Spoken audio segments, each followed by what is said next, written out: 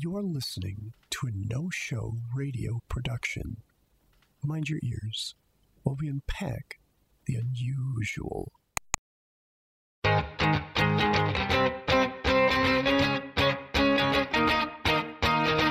This is the strangest story I have ever heard.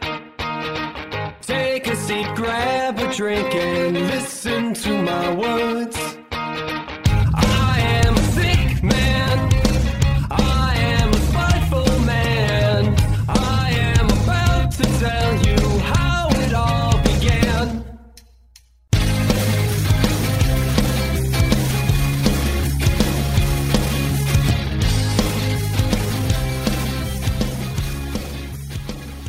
Hey there! Thanks for tuning into First, a podcast where two buds talk trash about how their favorite shows begin. We're the two buds. I'm Alex. And I'm Spencer.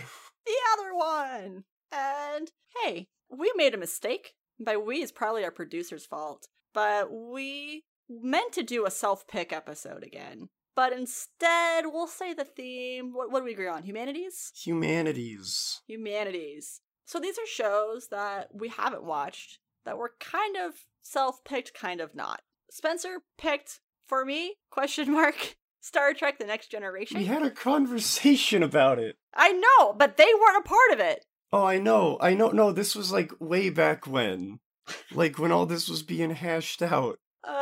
You know. Okay, so we have We're so Star fine. Trek. One of us is watching TNG. One of us, is watching Law and Order, but not Law and Order SVU, the Law and Order from 1990. Which is what it should have been. I just couldn't find Law and Order. By the way, guys, past conversation. We tried to record this a few weeks ago, and I messed up, and I watched Law and Order SVU thinking I was supposed to watch Law and Order. Couldn't find the regular Law and Order, so I watched SVU. This episode is cursed, Spencer. It's cursed. Is this episode 13? Is it? No, it can't be. No, I it's don't not. think we would get that far. I think this is like episode 2. Whatever this episode is, it's cursed. Cursed episode. Buckle up, it's gonna be fun. That's all I got for an intro. It was a hot mess. Spencer's watching Law and Order. I'm watching Star Trek Next Generation. Boy, We already howdy. watched and we're gonna talk about them now. Are you ready for it? That's why you tuned in, guys, for this quality content. Spencer, tell me about Law and Order. It's a cop show. Oh, okay, moving on. Got it. Moving on. Oh, it's a nerd show. Okay, moving on. Moving on. That's it. Thanks for tuning into First. Man. Well, I guess I should talk about Law and Order, unless you want to start. I can start. I feel like I should start because mine's longer. I almost went to 2 pages worth of notes for Star Trek The Next Generation. Oh, Christ. And it's not because I had a lot of thoughts on it. It's because it's an hour and a half long pilot episode. Mm-hmm. So, the only other episode I can think of off the top of my head that has a longer pilot than the rest of the show was Firefly. And so that's a good trend to continue, I guess. But Spencer, how do you feel about shows that do longer pilots than the rest of the show? Do you give 2 shits? Does it affect you at all?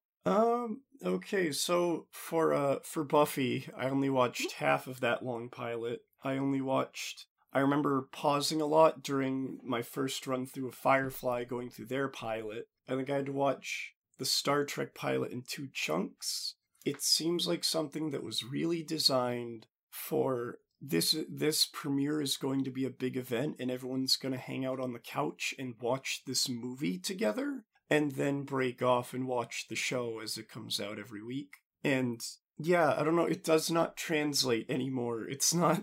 Because I think we make fun of a lot of pilots for like, snap, snap, snap, here's the plot. Mm-hmm. But like you said, those are like introductory movies, and they're a bit too slow for a pilot.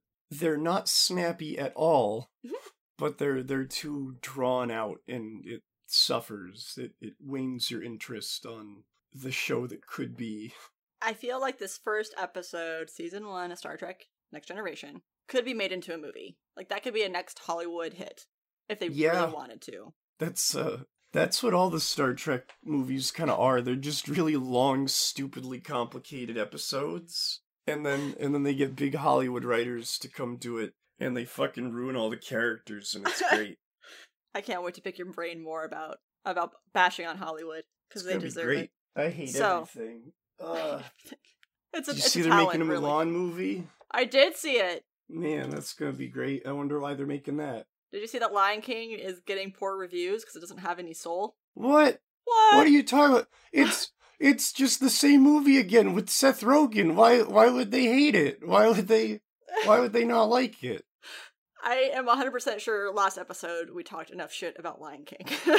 Man. Just saying that the critics are now saying it's Lion King, but without the soul. And it's pretty, but it's not great. It's almost like when your corporate strategy is to just keep pumping out the same thing, but we've repainted it. Like, it's like, oh, here's a used fucking car, and oh, there's a bunch of rust on the bottom, we just fucking spray painted over it. It's like, no, because this new Mulan movie, Mushu the Cricket, Shen, and all of the songs are not gonna be in it. It's just gonna be a big kung fu fucking action movie. Did you hear the reasoning, though? Did I hear what? The reasoning why they cut out, like, a lot of the songs and some of the characters? I have not heard their reasoning. I know a reasoning. What did they say? Disney. The big report is that they didn't want to be super cultural appropriative, and they wanted to be respectful of the story and the culture in general. I'm like, okay, we'll see the movie. Hopefully that's true.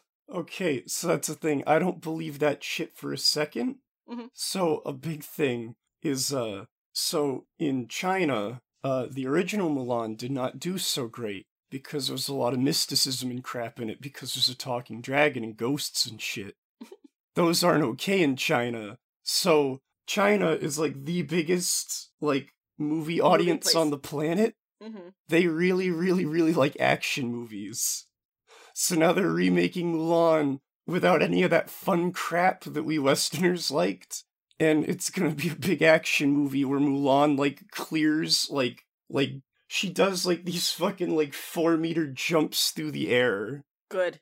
I'm excited. I can't wait for a Mulan Kung Fu movie. Give it to me. Yeah, and it's like, I'm really all for them not making an offensive film, but I don't think they're gonna make it not offensive. I think it's gonna be offensive in a lot of ways, but it's also gonna be, like, safe for the biggest audience on the planet. Yeah, I think, oh no. It's fine. They're coming for all of them. Oh yeah! After Cinderella kicked off, I'm like, wow, this did really well. They just, I think they have the Disney movies planned for the next 10 years as well at this point, so it's fine. And then they could just do them again. Yay! There's no reason they can't just make 4 Aladdins in the next 100 years. Oh no. Well, you heard it here first, guys. On First. That's Spencer's prediction for Aladdin.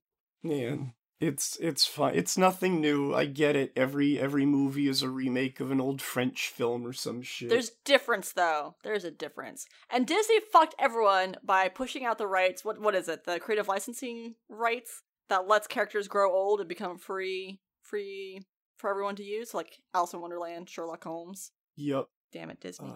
So, hey, can I boldly go where no one's gone before? Is that a Star Trek quote? Probably. Stammered out in all glory. Look, I just want to talk about Star Trek Next Generation. Let's hour and 31 minutes of it. So a lot of my notes are like, wow, here's this character. So I wrote their character name down, and then I wrote a heart, just because everyone in the show is a total babe. So like my very first note is Captain's Log. Heart. So Captain's Log is a total babe. I lied, I guess. Before we even get really into Star Trek, my dad and I recently sat down and started watching Discovery. And that was like my biggest exposure to Star Trek probably since the movies. When I was really little, I remember watching an episode or two with him. And the only reason I remember is because I would walk around my house with my headband over my eyes. So that way I could be, that one guy. Naruto. Oh. No. That's our next episode. It's not. I'm never watching Naruto. You can't make me.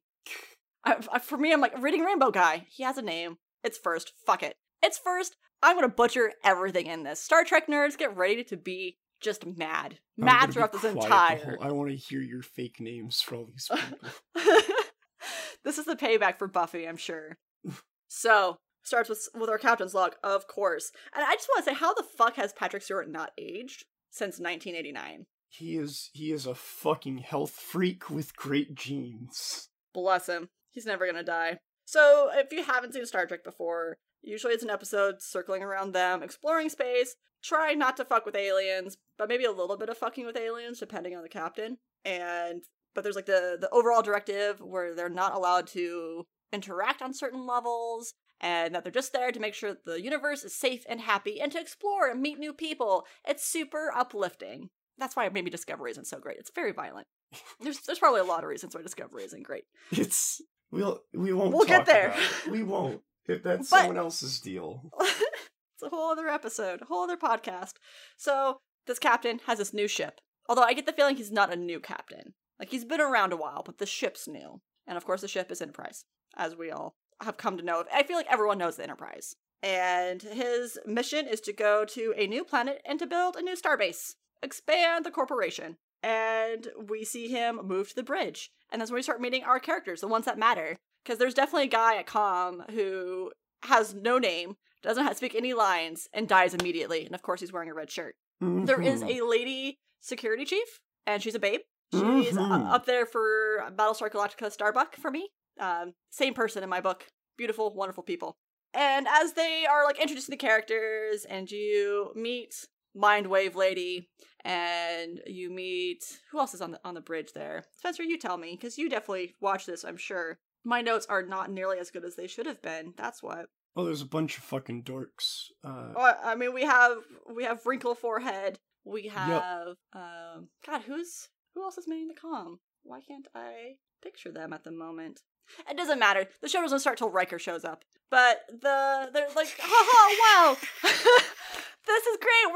We are a team, and wow, look at us being cheeky together. And then almost immediately, as they're traveling through space, they see a force field, and they're like, oh, this is bad. We can't go through this. And then some rando Shakespearean dude is just on the bridge, transports himself in there, and this thing is called Q. And I'm gonna say again, as someone who has seen very little Star Trek, I was like, Q sounds familiar. As the story unfolds, I'll tell you who Q is. But he is talking shit with the captain, with Picard, being like, oh yeah, humans are animals. But, time travels so differently, and what, me and my Shakespearean outfit isn't good enough for you? Let me change again. And then he's like, 50s style soldier trying to talk, and Picard's like, hey, you dummy. That was 4 centuries ago. That's not even close to where we're at right now. Anyway, so Q and Picard flirt a lot, and eventually Q's like, hey, you need to pay for all the sins of your fellow humans. And Picard's like, nah, don't wanna. You're not our judge. You're not a peer person. You can't damn us for the events of past history. And he's like, Judge, what a great idea. Talk to you soon, babe. Wink. And he pieces out. So they're like, well, okay, we could try to outrun this crazy alien who clearly means force and harm to us. Or we could go home. So we're definitely going to engage with the alien and run away so that way we can still get to this planet. Smart choice. They are running in their ship, warping away, and wow, the alien's really fast and traveling in his own little orby thing. He's too fast, so they decide to do an emergency disengage. Wrinkle Forehead has to go with the other part of the ship. They separate out, and apparently Enterprise can separate out. That's cool. When it's separated, though, the combat area part of the ship definitely looks like a Firefly class, so that means Joss Whedon stole another thing for Firefly, to the surprise of nobody. Firefly is just a big pile of, dragon's loot. It's a bunch of shit that looks really cool, and all of it's stolen property. When they're evacuating, though, because of course the ship just doesn't have just crew on it. It has just rando civilians. Yeah. Because it's a fucking ship and they're in space, and I guess that's just what they do. I've never gotten a clear answer whether civilians on the ship. I feel like on any Discovery, on any Star Trek, it's like there's just civilians there hanging out. So in the first series, which is no good, even though everyone likes Leonard Nimoy, the whole first series, it's just not good. Anyone who tells you that it's worth watching is a liar. And those are just, not my opinions or anything. But that was like a more military vessel. They're all capable of warfare. They're all part of they're not really a military so much as they are like a sort of just coalition of all these races working together. Well, they're like a diplomacy group, right? They're really not meant to go kill people. Yeah, they're definitely not. So the whole point of Star Trek is don't kill people unless you really, really have to, and even then do it in a way where you don't kill a lot of people and then be remorseful about it later, which is a Discovery complaint. But, so Anyway, because, okay, so First Enterprise is way smaller. This is a big goddamn ship. There's a mall on board. Like, it's, Is this Stranger Things? Basically. This whole ship is like a majorly, like, scientific diplomatic vessel with, like, they have, like, artists and experts from all over just living on this ship and exploring around and just, like, bringing their expertise wherever they go. So there's, like, schools on board. There's, like, there's kids, there's all these alien races. It's, like, it's not just a military vessel. Like, it's super scientific exploration bringing our alliance culture to everyone we meet. And it's, like, super charming and cool, and they, again, can detach and, like, send all the civilians to safety when they have to do cool shit. Sometimes the writers forget that. Sometimes the writers forget that there's civilians on board. Well, okay, the reason I even pointed out is because they were doing this evacuation scene, and very first episode, 1989, there is a man in a dress uniform. Like a I would say a lady's uniform. It's not, it's a dress. So I'm like, oh, that was a super quick shot. That's really cool. I'm like, oh yeah, that's right. Star Trek's always been super progressive. I have a lot to say. By a lot, I have a few bullet points to say about that once I get through this fucking huge episode. So they separate out, and the away team, which is security officer, mindwave lady, captain, a new comm guy who I know is the comm guy, but I don't know his name either. And there's fucking another person, but it doesn't matter. Data! Oh, I'm an idiot. It's Data. Like, the one character I actually know the name of. Data's there the whole time. Coolest character in the entire show. Fight me. He's the best. He's the best. He's the best. And they're the quote-unquote away team. And they're like, okay, well, they're going too fast. We have to surrender. So they surrender, and they get transported into a room that is this worse. It's a Mel Brooks History of the World style retelling of history, I guess. That's my best explanation. It's like, there's World War II shit around. There's these people around who kind of look like medieval peasants. It just is a lot of history mashing together. The two people who are running the court are in Eastern, like, dynasty-style clothing. And then we see the judge, who is Q, of course, make a grand entrance. And it's like this 90s. If Lady Gaga was in the 90s, she would have worn this outfit. Yup. Fucking bright orange, this giant necklace on a floating chair with a spotlight down a long hall as he makes this extra ass fucking entrance. And he's like, okay, I'm your judge, let's do this. And Picard's like, so this is gonna be fair, right? He's like, yeah, sure. Yeah, it's gonna be great. We're not gonna get hurt? Nah, not until you're said guilty. Sounds great. Guess what? All that shit gets broken immediately, as soon as possible. Picard is trying to talk his way and be clever, and Q's like, no, get all this legal trickery the fuck out of here. I don't want it. I just want to hear my beautiful voice. And, they go back and forth, and finally Picard is able to say, hey, well, I don't agree to any of these charges, but give us a test to prove that we aren't those people anymore. And Q is like, babe, you're so smart. Let's do this. Let's do a test. Let's do a little puzzle. Let's do a little Sudoku. That'll prove it. And dismisses them off the court. They're back in their ship, and they're like, oh no, this is bad. Because he didn't tell us what the puzzle is, but it gave some kind of jibe of like, I hope you're as clever as you think you are. Fucking Q. So then we, cut scene to Riker, because again, he's the main character of the show. I've just decided. He is. And he's there on this other planet where they're going to be picking him up, where they're trying to build the starbase.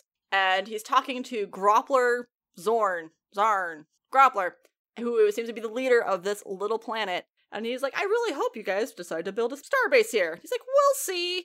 Hey, do you want some fruit? Hands him a bowl of fruit. Oh, there's no apples here, though. Oh, that's a shame. And they look over and there's suddenly a bowl of apples. That's weird. I don't remember that being there. Oh, it happens sometimes, I guess. Hands him the apples. Riker's like, okay, thanks. I'll talk to you later, I guess. Bye. And as soon as he leaves the room, Groppler starts talking to himself like a crazy person about how you can't do that and that that's not allowed and that you'll ruin the surprise. Something. Evil's afoot? I don't know. Groppler did not give me great vibes. I listed him as the Billy Crystal from Princess Bride. That's the kind of character he seems like to me. And so this place, I don't remember the planet, but the city name is called Firepoint, which I also remember thinking, wow, that sounds a lot like Borderlands. So this is cool. Riker goes about his business, and he catches up with one of the other soon-to-be new employees of Enterprise, who's Dr. Crusher, Wesley's mom. That's really her main role, I'm sure, is being Wesley's mom. Wesley played by Will fucking Wheaton, who has seen my face, Spencer. Have I ever told you that? Will Wheaton has seen my face? Oh no. Yeah, no. So back in Geek and Sundry days, when they were like first kicking off, they did this Father's Day thing where they're like, hey, send us a video talking about your dad, and like the top 5 people will feature on our website. And so I did a video about how much I love my dad, because I love my dad. And Will Wheaton like did a thing like, oh yeah, I watched all of these. They're really good videos. I was part of the selection team process. Woo! And like, you can find my face out there. Geek and Sundry, Father's Day. So I have that claim to fame that I'm sure he would recognize me on a dime if we were face to face. He's like, wow, you made a really good Father's Day video when you were like 19. I would say thank you, Will Wheaton. I wouldn't. Fucking hate that guy. What the fuck? Why? Weird smarmy piece of shit. No, what the fuck? Fucking you defend yourself. Goddamn degenerate. Defend yourself, sir. Fucking everyone hates Will Wheaton. What are you talking about? Why? I thought Why you do you hate were Will being Wheaton? sarcastic. No! Why do you hate Will Wheaton? Why do you like him? Why do you hate him? Wesley's like everyone fucking hates Wesley because he's played by Will Wheaton. He gets fucking trashed for it all the time. For playing a kid in a show? We'll talk about this later. I'm only through like the first 20 minutes of the episode, guys. Yeah. I'm doing my best to fucking fly through this. So, let's see here. Riker is trying to talk to Dr. Crusher and be like, I think something weird's happening. And she's like, you're just trying to impress the new captain. Fucking get good, scrub. I don't want to be a part of it. And then we see Reading Rainbow, Babe with the sunglasses. Again, that's like the only connection. So they're like, oh, ha, ha, we can't wait to join Enterprise and start this whole new exploration trip. Great. So they beam up to Enterprise, and they're like, wow, Riker, can't wait for you to be the first command. I already kind of hate you. But how about you catch up on everything that you missed? And so they literally sit him in front of a screen with with clips from the episode from the last 20 minutes. But like no context. It's just like these really short snippets from when they were on the bridge. And it's not even like the whole conversation. It's just like, oh yeah, here's Q. Here's a cute line. Here's this. I'm like, is anyone going to explain it to him? And they don't. He finishes watching the movie and comes back to Picard. And I was like, oh, so that's a little adventure, huh? It's like, how do you have any context of what's going on besides this clip episode you just saw? I don't know. He doesn't. Will Riker just, he doesn't need his brain. He just follows his dick everywhere. I don't know. I'll get to it. Okay. So, Captain is a bit of a dick to Riker, which kind of makes sense. They later on have a conversation about, I heard that you disobeyed your commander. Well, yeah, he was going to do something that harmed him. Maybe you should have trusted him. Is that your job to question? Yeah, but it's my job to keep you guys safe, so I'm going to keep you guys safe. All right, sounds good. Hey, can you make sure that I look like a family man? Because I really fucking hate kids. Apparently Picard hates fucking kids. Can't stand them. And he's asking Riker to be like, hey, can you make sure I don't make a giant asshole out of myself? Mm-hmm.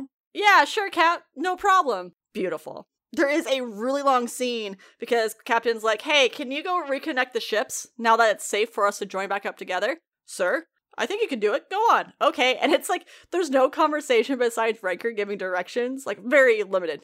-3 degrees. Okay, I'll let the inertia do the rest of the job. And it's like a 2-minute long clip of this ship coming back together.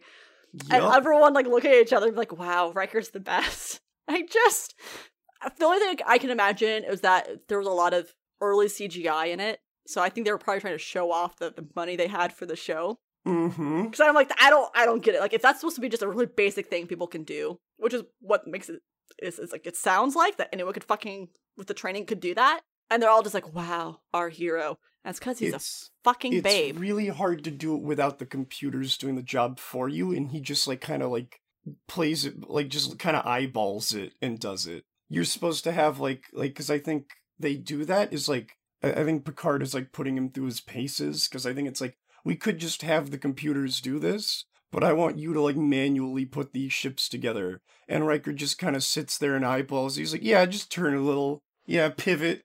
Yeah, you're good. Pivot. Oh, hi. Oh, we haven't gotten a Friends reference in a while. Thanks. So let's see here. We have there's a scene with the Admiral between him and Data that has no purpose. He doesn't come up the rest of the fucking episode at all. It's like, oh, hey, here's this character. I'm sure he comes back later on. But that's probably. I don't remember him. But it's like, oh shit, we said we'd do this for an hour and a half. We need a 10-minute filler. Let's go. Mm-hmm. Save the time. It's like 5 minutes. And you get a little bit of lore, right? It's like the Admiral's looking at Data after Data's showing off how much he knows. And he's like, well, you don't look like a Vulcan. Well, it's because I'm an android. That's almost as bad. And they kind of like talk about Vulcan relationships a little bit. And then, of course, there's the casual sexism of, hey, treat your ship like a lady and she'll always take you home. It happens. I know that we always refer to our vehicles as she's and ladies. I don't know. In 1989. Then let's see what else we have. Moving on. They finally hear word from Q. Q's like, hey, babe, you up? Yeah, buddy, what's up? You have 24 hours to prove to me you weren't savages. But that's not how we do things. Better figure it out. Bye! Pieces out again. Okay, what is Mindwave Lady's name? Mindwave Lady. Yeah, you know, the one that can feel things. With her fingers? Yeah, you know. No, okay. I say Mindwave just I'm like, okay, she's part some kind of alien that can, like, feel shit, like emotions and nonsense. I have Diane. Is it counselor? It's definitely counselor, but then I think Troy, and then I thought I heard Diane, but I thought Diane Troy was also Wonder Woman. My nerd credit's going out the window the more I talk. You're... So, anyways, lady with big hair finally gets to meet, quote-unquote, Riker in the hallway. They've totally banged. It's so obvious. There's just something going on. They're like, wow, there's a lot of eye-fucking happening right there in front of the captain. The captain's like, yeah, okay, glad you guys know each other. Yeah, about that. And she can, like, talk to him in his brain, I guess, and you get the impression that maybe... she's a Mindwave lady. Yeah, she's half whatever her race is, which means that she can't, like, take over people's minds or, like, completely read their thoughts, because that would be busted and ruin the show. Her mom can do that, but her mom is, like, thirsty for it, so all she does is, like, read guys' brains and be like, wow, your dick's huge. And it's, like... a complete abuse of that power. I don't know. That sounds like the perfect reason to use that power. Oh, hey, okay, Spencer. Before I continue on, at this point we have seen all the uniforms. We've seen red, blue, and gold. Mm-hmm. If you were on Starfleet, what division would you be a part of? Yellow. Yellow for sure? Yep. What would you do? I would do Data's job. Oh, okay. So it's, yeah, okay. So the colors switch around a lot. Hold on. Because I know blue is usually science. Blue typically stays science. It's like the things that encompass red sometimes switch around between like whether they like belong to red or yellow. Because let's see. Because I got the vibe that like yellow was mechanic, screen time. So I guess because Scotty wears red, doesn't he? Scotty wears red because back in the day. It doesn't matter. It's not this series. So you'd be yellow. What would your job be? Well, my job be, I would do navigations. Navigations. Okay. Yep. Cool. I'm glad that you had that so quick. I was either like, he's either definitely thought about it or he's never thought about it. Yep. No, that's the thing. I'm a logistics nerd, not a science nerd. Fair. Like Fair. I can sit there and look at maps and plan things for the ship and do math, but I'm not gonna like go like mix things in a lab. That's boring as shit. I want to fly the ship. I want to do nerd math that makes the ship move. Let's see. God, guys, I'm sorry. This episode, like, describing it, it's rough. It sounds like a like, the way you're describing it makes it sound like a fucking arc in Monster Prom. Like... Yeah, you're not wrong. They're trying to introduce so many characters, and, like, there's so many, like, little mini scenes that, like, this next scene that happens, they go down and they talk to Grappler, and Mindwave Lady's like, ooh, there's pain here. And then they leave again. That's it. Because they realize they need Data, so they go back to find Data. And Data's in the holodeck, which is also in the woods area. And this is the point where I start shipping Riker and Data, by the way. Because friggin' Data's sitting there trying to whistle Pop Goes the Weasel and can't quite get there. So Riker helps him out. And then Data's like, wow, humans do that so easily. And they continue to talk about the difference between androids and humans. And Riker's like, I'm a little nervous that you're a monster, that you're a machine. He's like, that's okay. You're only human. You can't help it. And he's like, what? So you're saying you're better than me? Oh, I most definitely am. But I would give up all my superiority to be human.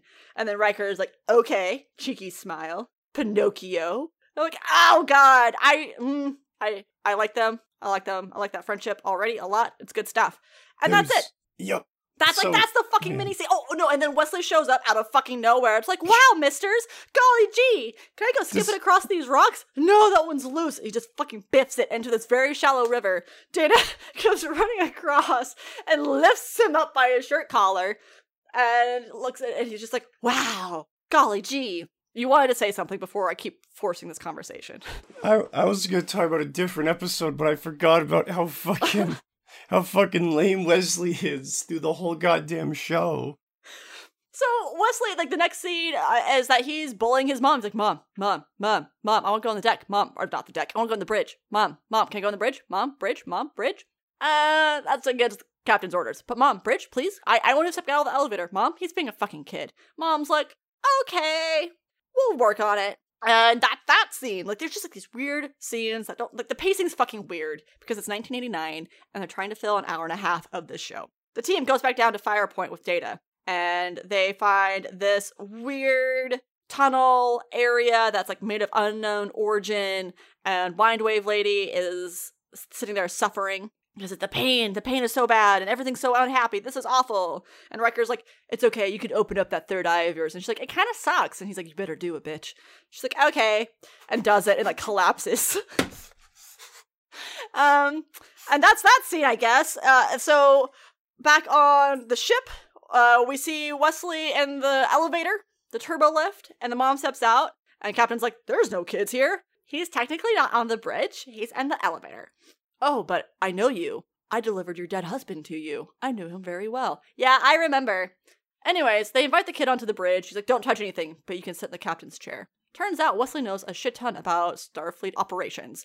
Mm-hmm. Pisses the captain off. He's like, oh, hey, by the way, Captain, there's something in the perimeter. And Captain's like, what? Get the fuck out of here. Yeah, okay. And they skedaddle off, and then someone else, Worf, that's Wrinkle Forehead.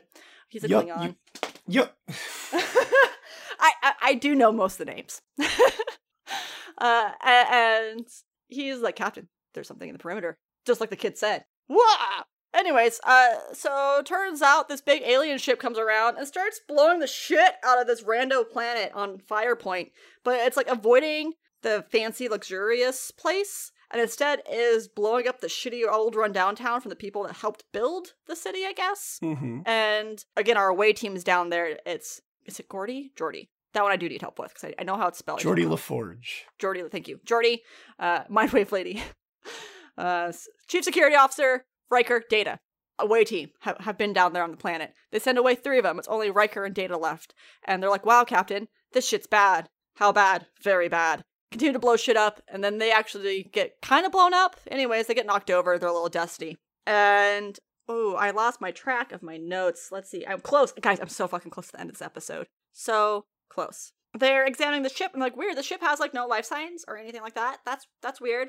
Okay, cool. Let's see if we can transport some people over. But first, let's check back in with our away team. They get up, they dust themselves off, they go to kidnap Groppler. Groppler's like, no, save me! And gets transported away. Turns out he gets transported to the non-sentient ship. Because it's definitely non-sentient, of course. So they go over to the ship and they find Groppler being tortured by an alien life force of this weird murky purple cloud thingy. At this point, Q shows back up, and he's like, hey, you could just blow up that ship. Prove me right, blow up that ship. No, I don't think we need to. And he shows up, and Commander fucking Red takes a seat in the commander's chair. It's so dramatic. So silly. And he locks up all of the ship's operation systems, so they can't do anything. They can't rescue their people as the ship starts to react and seems like it's going to fly away or maybe blow up. Who knows? They don't know, because they don't know the ship. The ship itself transports back the crew. And it turns out the ship is a sentient thing, and it's a giant space jellyfish that can create stuff out of nothing. It's just like, hey, what's up? You want a slushie? Here's a fucking slushie. That's what I do. So actually, I lied. I guess we don't have genders. These space alien forces don't have genders. What happened was the people down at Firepoint found this thing's mate. And we're like, oh, you're starving. Our planet has a lot of energy for you. You can eat it, but only enough for you to, like, kind of be around, but not enough to escape. So that way you can keep creating stuff for us, like all the food and the luxury, because we really like that. So Captain Picard's like, this is a bunch of bullshit. So he helps free the other space jellyfish, which was on the planet. And this is the thing where I'm going to say gender, not existent, because again, they're fucking space jellyfish. Who care what the gender are? However, the one that came to avenge the one that got captured was pink, and the one that was captured was blue. And 1989, that still meant that was a boy jellyfish, and that was a girl jellyfish. Girl jellyfish was a pissed-off girlfriend that's like, where the fuck did you go? And went on a rampage to go rescue her boyfriend. Fucking feminism. So then Captain Picard's like, okay, yeah, we don't fucking want to be anywhere near this. We're outie. And managed to do this whole thing without killing anybody. And Q's like, alright, you got me this time, but don't you think I'm going anywhere for long. And I'm leaving the ship not because you told me, but because I want to. Bye, babe, we'll talk soon. He pieces out. And that's the fucking episode. That's it, I got there. There's a lot of shit that happened. A lot of it not important. Like, I literally feel like the whole episode was in the last 15 minutes. But they were introducing all the characters and the interactions and what it's gonna be like on the ship and the life and all that jazz. So, I get it. I get it, question mark. Did I miss anything important, Spencer, from that episode?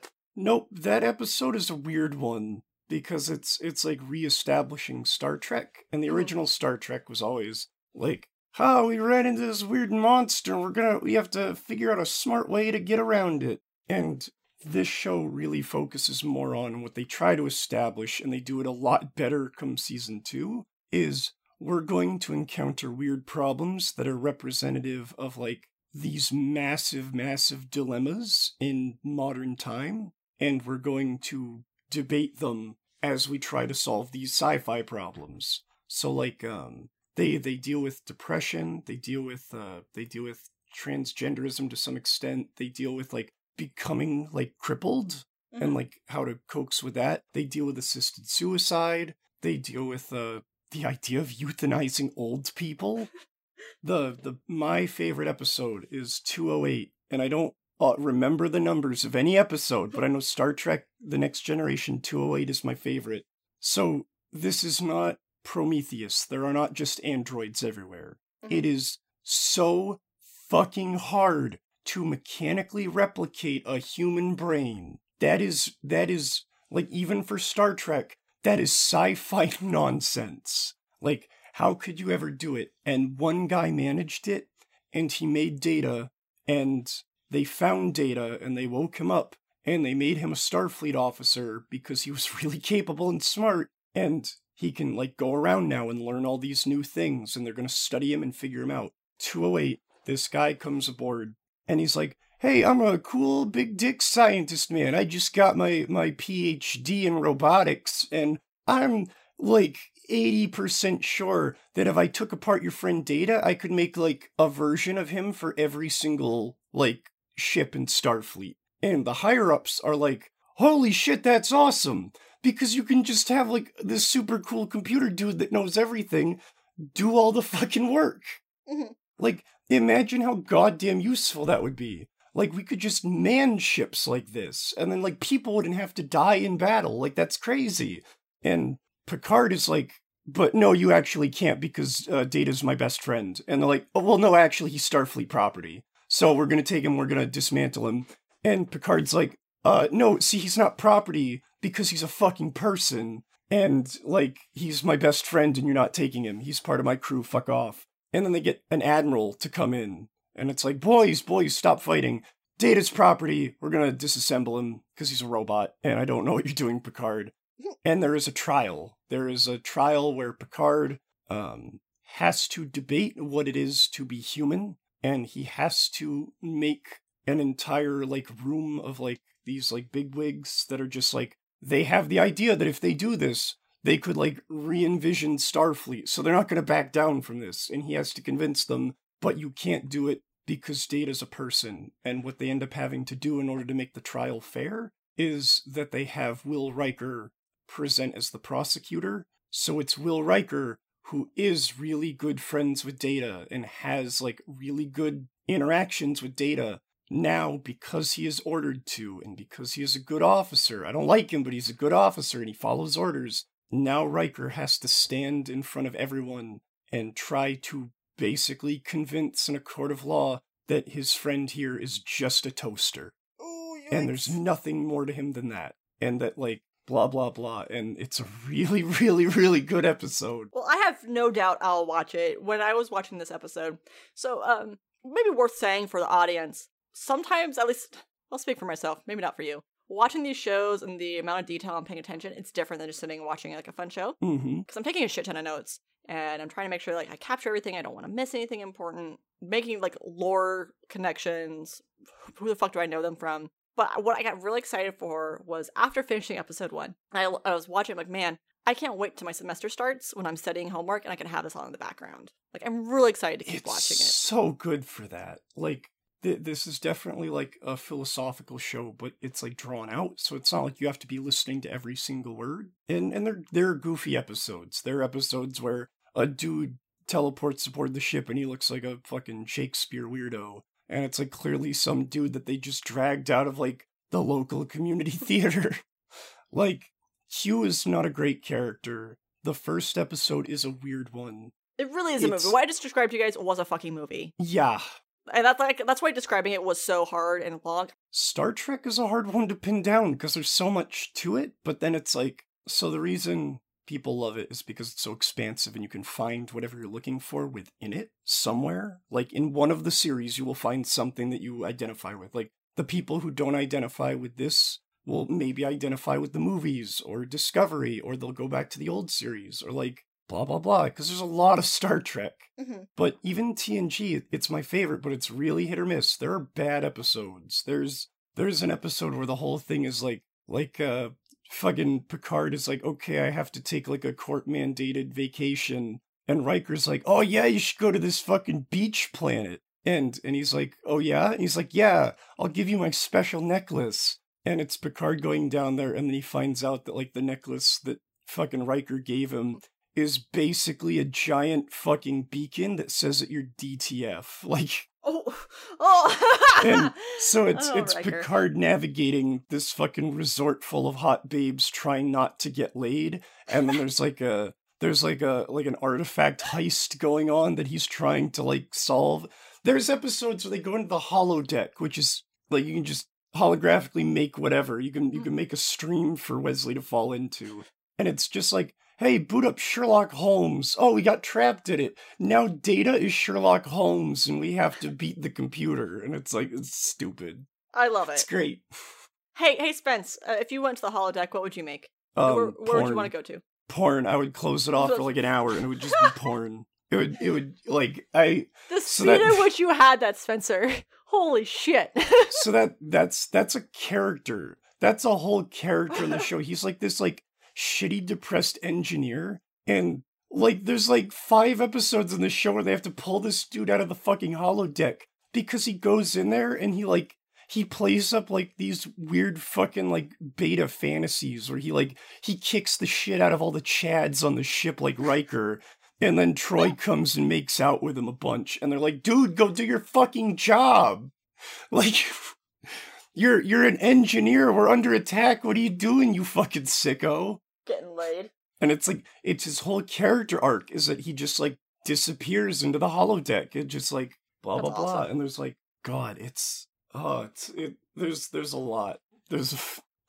It's Star Trek. Like, you can just make food. Like, there's replicators where you just, like, you type in chocolate chip cookies, and it just makes chocolate chip cookies for you. And it's like, they no longer, like, they call it the enslavement of animals. Like, we no longer do that. We no longer have to cultivate food of any kind. Like, we can let the environment do its thing, and we don't have to, like, enslave it to build farms or to build ranches or whatever. Mm-hmm. And, like, because all of your needs are sort of taken care of, everyone sort of gets like a stipend, like everyone is getting paid a little bit, but like for the most part, you don't need money to live. Like you just have food. Typically, like if you have a job, you have shelter. Like it's not communism. It's definitely not capitalism. It's like just, there are no more needs anymore, at least for Starfleet. And then you go to these other worlds that are just like, holy shit, what happened here? So it's, oh god, there's just so much weird sci-fi crap that lets you tell so many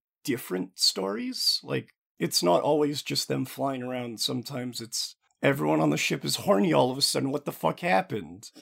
Data's walking around and people are getting thirsty for him because he's a robot. He's like a hot robot, and he's like, oh, I don't like this. Oh. I forget I like sci-fi until I see good sci-fi. So do I. And that's like, I hear people who are just diehard sci-fi fans. I'm like, yeah, it's okay. And then I watched it like Next Generation, and I'm like, no, yeah, like, this is enjoyable. I see why people are diehard for it. I can't quite get to the diehard level. Yeah, no, I get that. Yeah. Oh, I was gonna say, I have 2 points for closing out Star Trek Next Generation, but continue. No, as far as like sci-fi fandoms go, because they are like hardcore, and I get this thing where I pretend like I hate Star Wars, but then I like go back and I'll just like read one of my many Star Trek comics. I'll be like, oh, that was the coolest fucking thing. Remember when Boba Fett told Vader that he had a son? Remember oh my god. Like, that's the thing. Good sci-fi is great. And I think, again, not all of Star Trek is great. A lot of it's bad. Like, because there were, 9 fucking seasons of, like, Next Generation alone? And, like, you have all these different writers, and they have, like, different opinions about what Star Trek is. So, like, if you go off of, like, no, Star Trek is TNG. It's scientists floating around space, like, scientists and diplomats trying to solve problems and think about the world and blah, blah, blah. And then you have, like, Voyager, where it's Janeway trading, like, world-ending fucking, like, weapons of mass destruction to the Borg because she's a goddamn war criminal. Oh, man. I don't know. There's a lot. There's Deep Space Nine, where Worf is still around, I guess. I never saw that. I'm not a big Star Trek fan. I like this. I like TNG.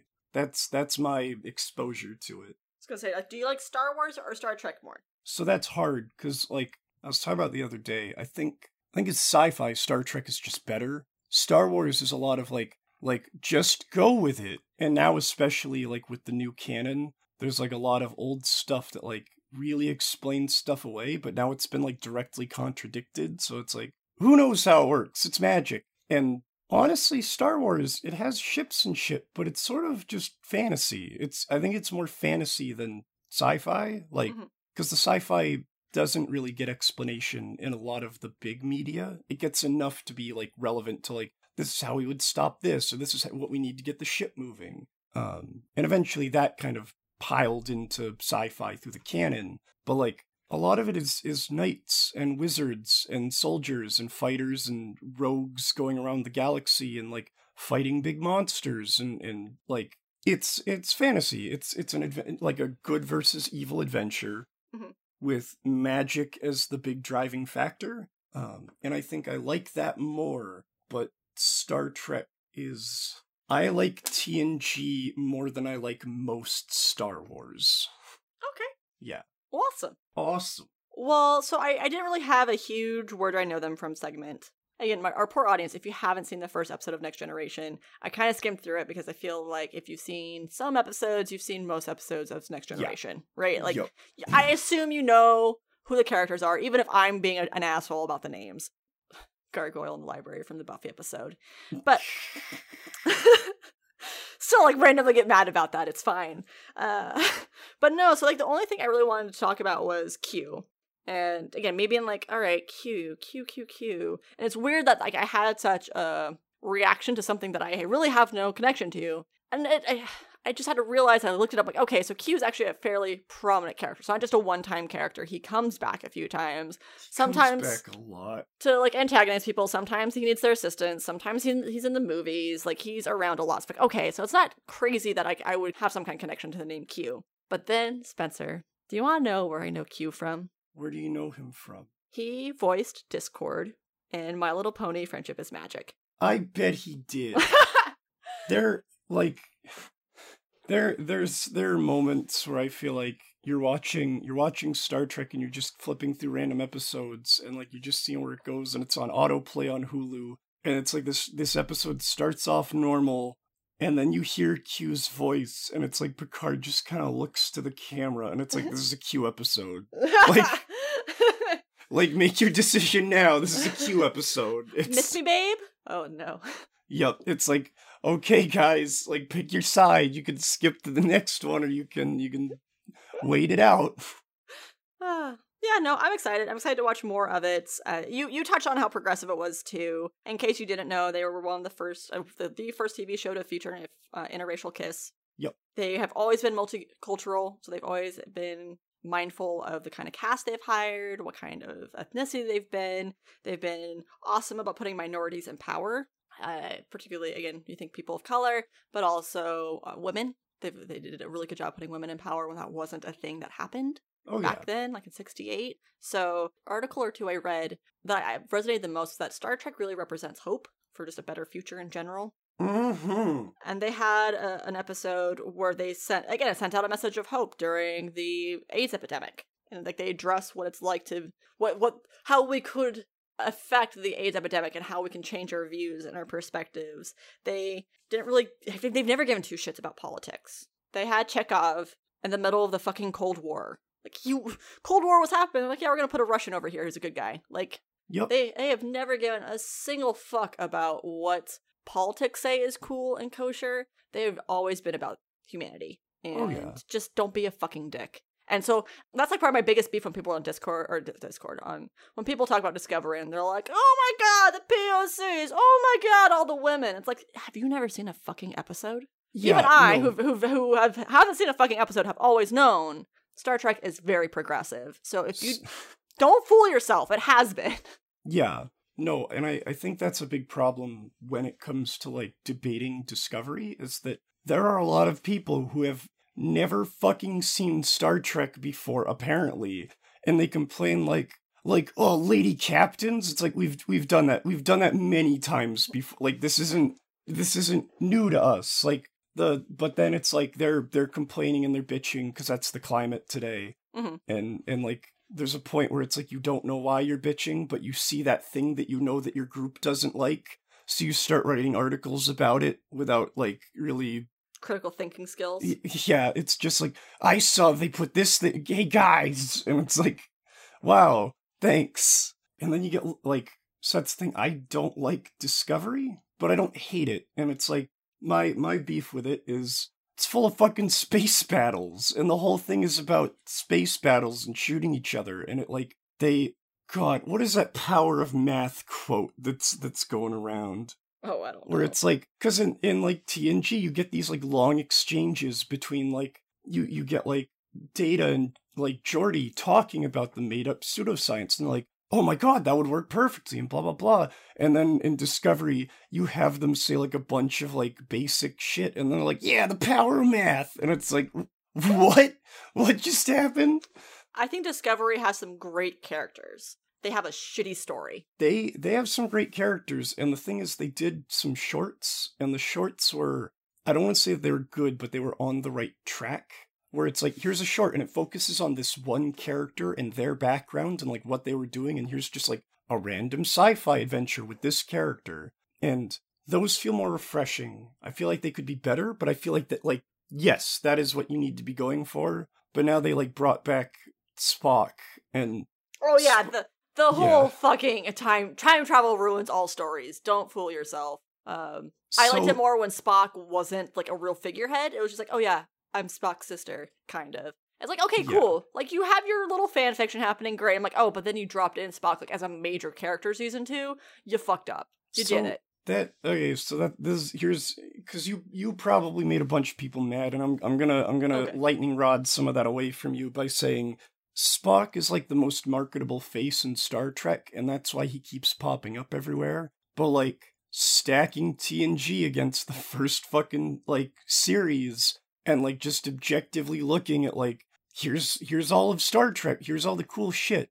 Data is like an immensely more interesting, cooler version of Spock, and he never gets any goddamn play outside of like, there was like a cool comic. They did a comic explaining like, how did Spock get through the time hole? And it's like, he actually got help from Starfleet, and it's like because it's years after TNG, you see like it's Captain Data, like he has his own fucking ship, and he's like, good for him. Like it's him, Geordi LaForge is his own captain, Riker's an admiral, and it's like they're fucking helping Spock get through the time hole to go save everything. And it's like, it was like a little cool comic, but it's like, I feel like people forget, or they don't know, or they're those people that like sort of know what Star Trek is, but not really. Mm-hmm. It's like all those people that like didn't really watch Star Wars growing up, but then like you see R2-D2 in fucking Force Awakens, and everyone screams in the audience because, oh, it's that robot thing that I have as a cup at home. And it's like, Spock is like a really recognizable face, but he's not like, he's a fine character, but he's like kind of not interesting and kind of shitty. Leonard Nimoy is a great dude. Mm-hmm. He was an awesome figurehead, and he brought a lot to the show. But also, Spock is a lame fucking character, and you can't really do much with him, and I'm sorry. I don't know, everything that you could do with Spock, you can do better with Data. Ah, But here, let's just keep bringing Spock back in Right. Discovery and the movies, and then the movies again, and then... I'm just saying Star Trek can do better. You don't have to rely on the same person. And fans, you don't have to rely on the same character. You can like other characters, it's fine. Just because the show tells you that one's marketable, you can like other ones. You can do that. You, like... Yeah, Discovery has its problems, but I will say that there's fun stuff there. There are cool characters, and I think if they had better writers... Like, and I get the writers made those characters, so it's like, it's a shame. It's, there's nothing to be done about it, it's just a shame. It's these cool characters going to waste. Season to season, they act differently. It's, I was talking about this with you off air before about how the colony, the story's kind of meh, but the characters are really good. And so, you know, if you have good enough characters, you can carry a show. yeah. Except that and then it gets canceled season 3, so don't worry about. Don't use the colony as an example, Alex. Calm down. oh no. We should do something about the colony, because that's been on your mind a lot. We should... That's, I think, probably the last of it that I'll ever mention. Oh no. Well, goodbye, colony. We'll talk about The Handmaid's Tale before we talk about the colony. I really need to start watching that. Like, actually watching it, not just... Yeah. Yeah. I'm curious your thoughts. But hey, you know what we should talk about next? Oh man, we're doing the humanities. We still have a whole other episode of a show to talk about. I'm gonna be really brief. Is Are that you okay? okay? Yeah, you talk as much or as little as you want to. I'm sorry that I took up so much time. No, I like it because Star Trek's awesome. It's fucking great. Law and Order was pretty cool too. Remember when I made all those people mad because I told them that Hannibal was bad and they didn't believe me? Yeah. Yeah, well, so Law and Order is what I like about that genre. Oh, It okay. is, yeah, it's, here's some actual police work instead of your fucking Sherlock nonsense. And, like, here's the blood, sweat, and tears that goes into, like, achieving justice start to end.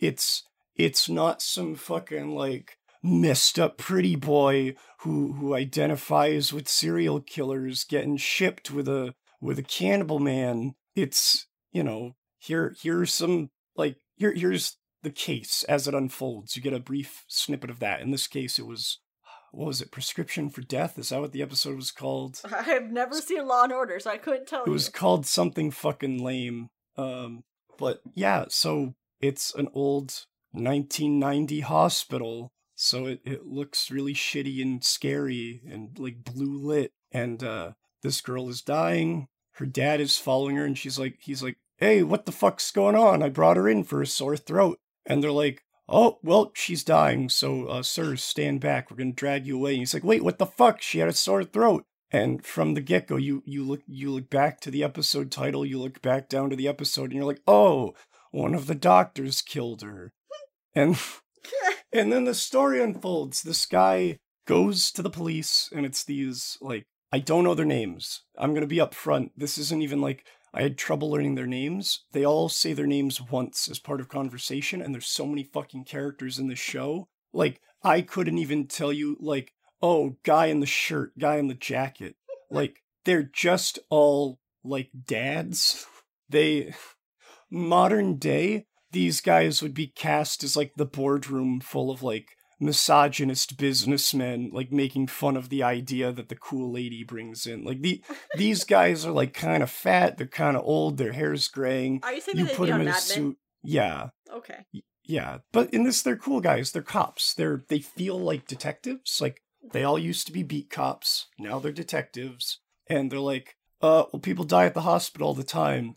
And this guy is like, look, I was a Vietnam vet. And like, a Vietnam, okay, we're going to investigate this because you're cool. And that feels like a normal thing that would happen.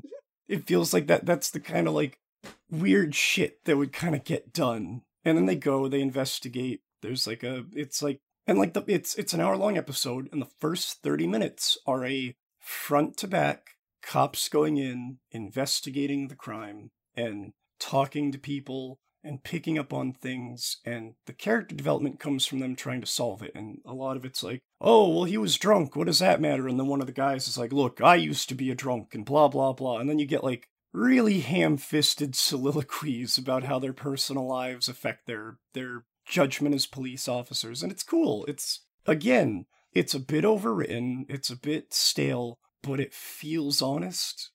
It feels like what actual cops would be getting up to and how they would be interacting and how everyone's kind of, some people are smarmy and shitty to each other and some people are just don't have personality. And that's a weird thing to see written in shows, not like monotone or sarcastic characters, but people just like, they're just boards. And they're intentionally boards, like they're just kind of like people that you don't want to fucking hang out with. But it ends up being like, there's some false leads, and then they find out, oh, this guy, he used whiteout on the records. It could be him. Oh, he did that because he's an immigrant, and like he has to be like, here's like a commentary on how this like Pakistani doctor like came here, and now he's like any misstep, if they fire him, he goes back home, and like because this is like the point in time where people like had distrust for those kinds of doctors. It was like, I have to be twice as good as the rest of them to be regarded as good as them. Mm-hmm. And it's a really solid line. And it's like, yeah, I used whiteout on the thing because if I didn't, I would have to like admit to these mistakes, and that's malpractice and blah, blah, blah. And he gets in trouble, but he's not the guy. The guy is like the man who runs the hospital, the head doctor man, and he was drunk. And he just kind of wandered over with a needle and put like the opposite medicine in the bitch's tube. And he was like, oh, that'll do her. Fill up that tank. And there was like a doctor who looked at him and was like, hey, don't we just put in the other medicine? If you mix those things, she'll implode. And the guy is like, oh, I'm drunk. And he walks away. And so yeah, he kills this girl because they basically wrote her they prescribed her twice for 2 meds that do not work well together. Oh. And so, okay, he's the guy. They bust him. That could be the entire fucking show. Like, by modern standards, it would be. But it's called Law and Order, so we have to get to the courtroom. And now, like, halfway through the episode, we completely change cast. The detectives hand it off, but then they're gone. And it's like, okay, now here's the legal team. And here's not just, like, them getting their case ready, but now we have to bring it to the DA's office. And we have to, like, here's all that goes into talking to them. And here's the politics of, like, prosecuting someone in power. And it's like, it doesn't feel easy. Like, the whole thing feels like this is only working because these people know each other and they're sort of pulling favors or they're pulling teeth. Like, this feels... It's not all that fun to watch. And I think that changes in later versions of the show. But it feels honest. And then you get to the courtroom and it's everything that goes into them filing a case against this criminal and how they bring it to fruition and how they deal with the judge. And it's not just like big courtroom speeches, it's them sitting in offices like connecting notes together, and it's them like calling up the detectives again to double check things. And it's very dramatic, but it also kind of feels like a documentary that you'd watch on A&E. Like, it feels sort of like that, where it's like they're just doing normal things and you're observing them.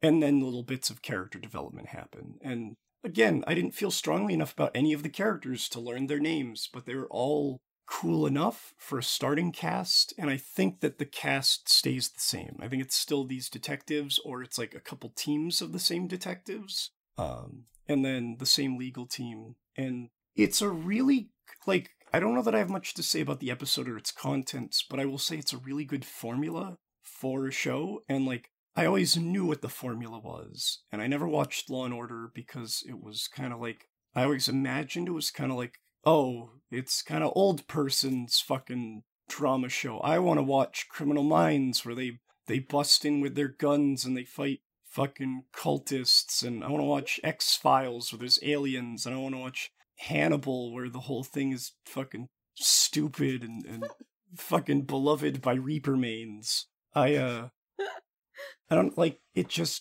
It felt really good, and it felt good enough to the point where I want to watch more. I imagine from what I've seen of clips of like Law & Order SVU seems more dramatized, and I think that's the point of it being the Special Victims Unit, where it's like, we're dealing with some messed up shit.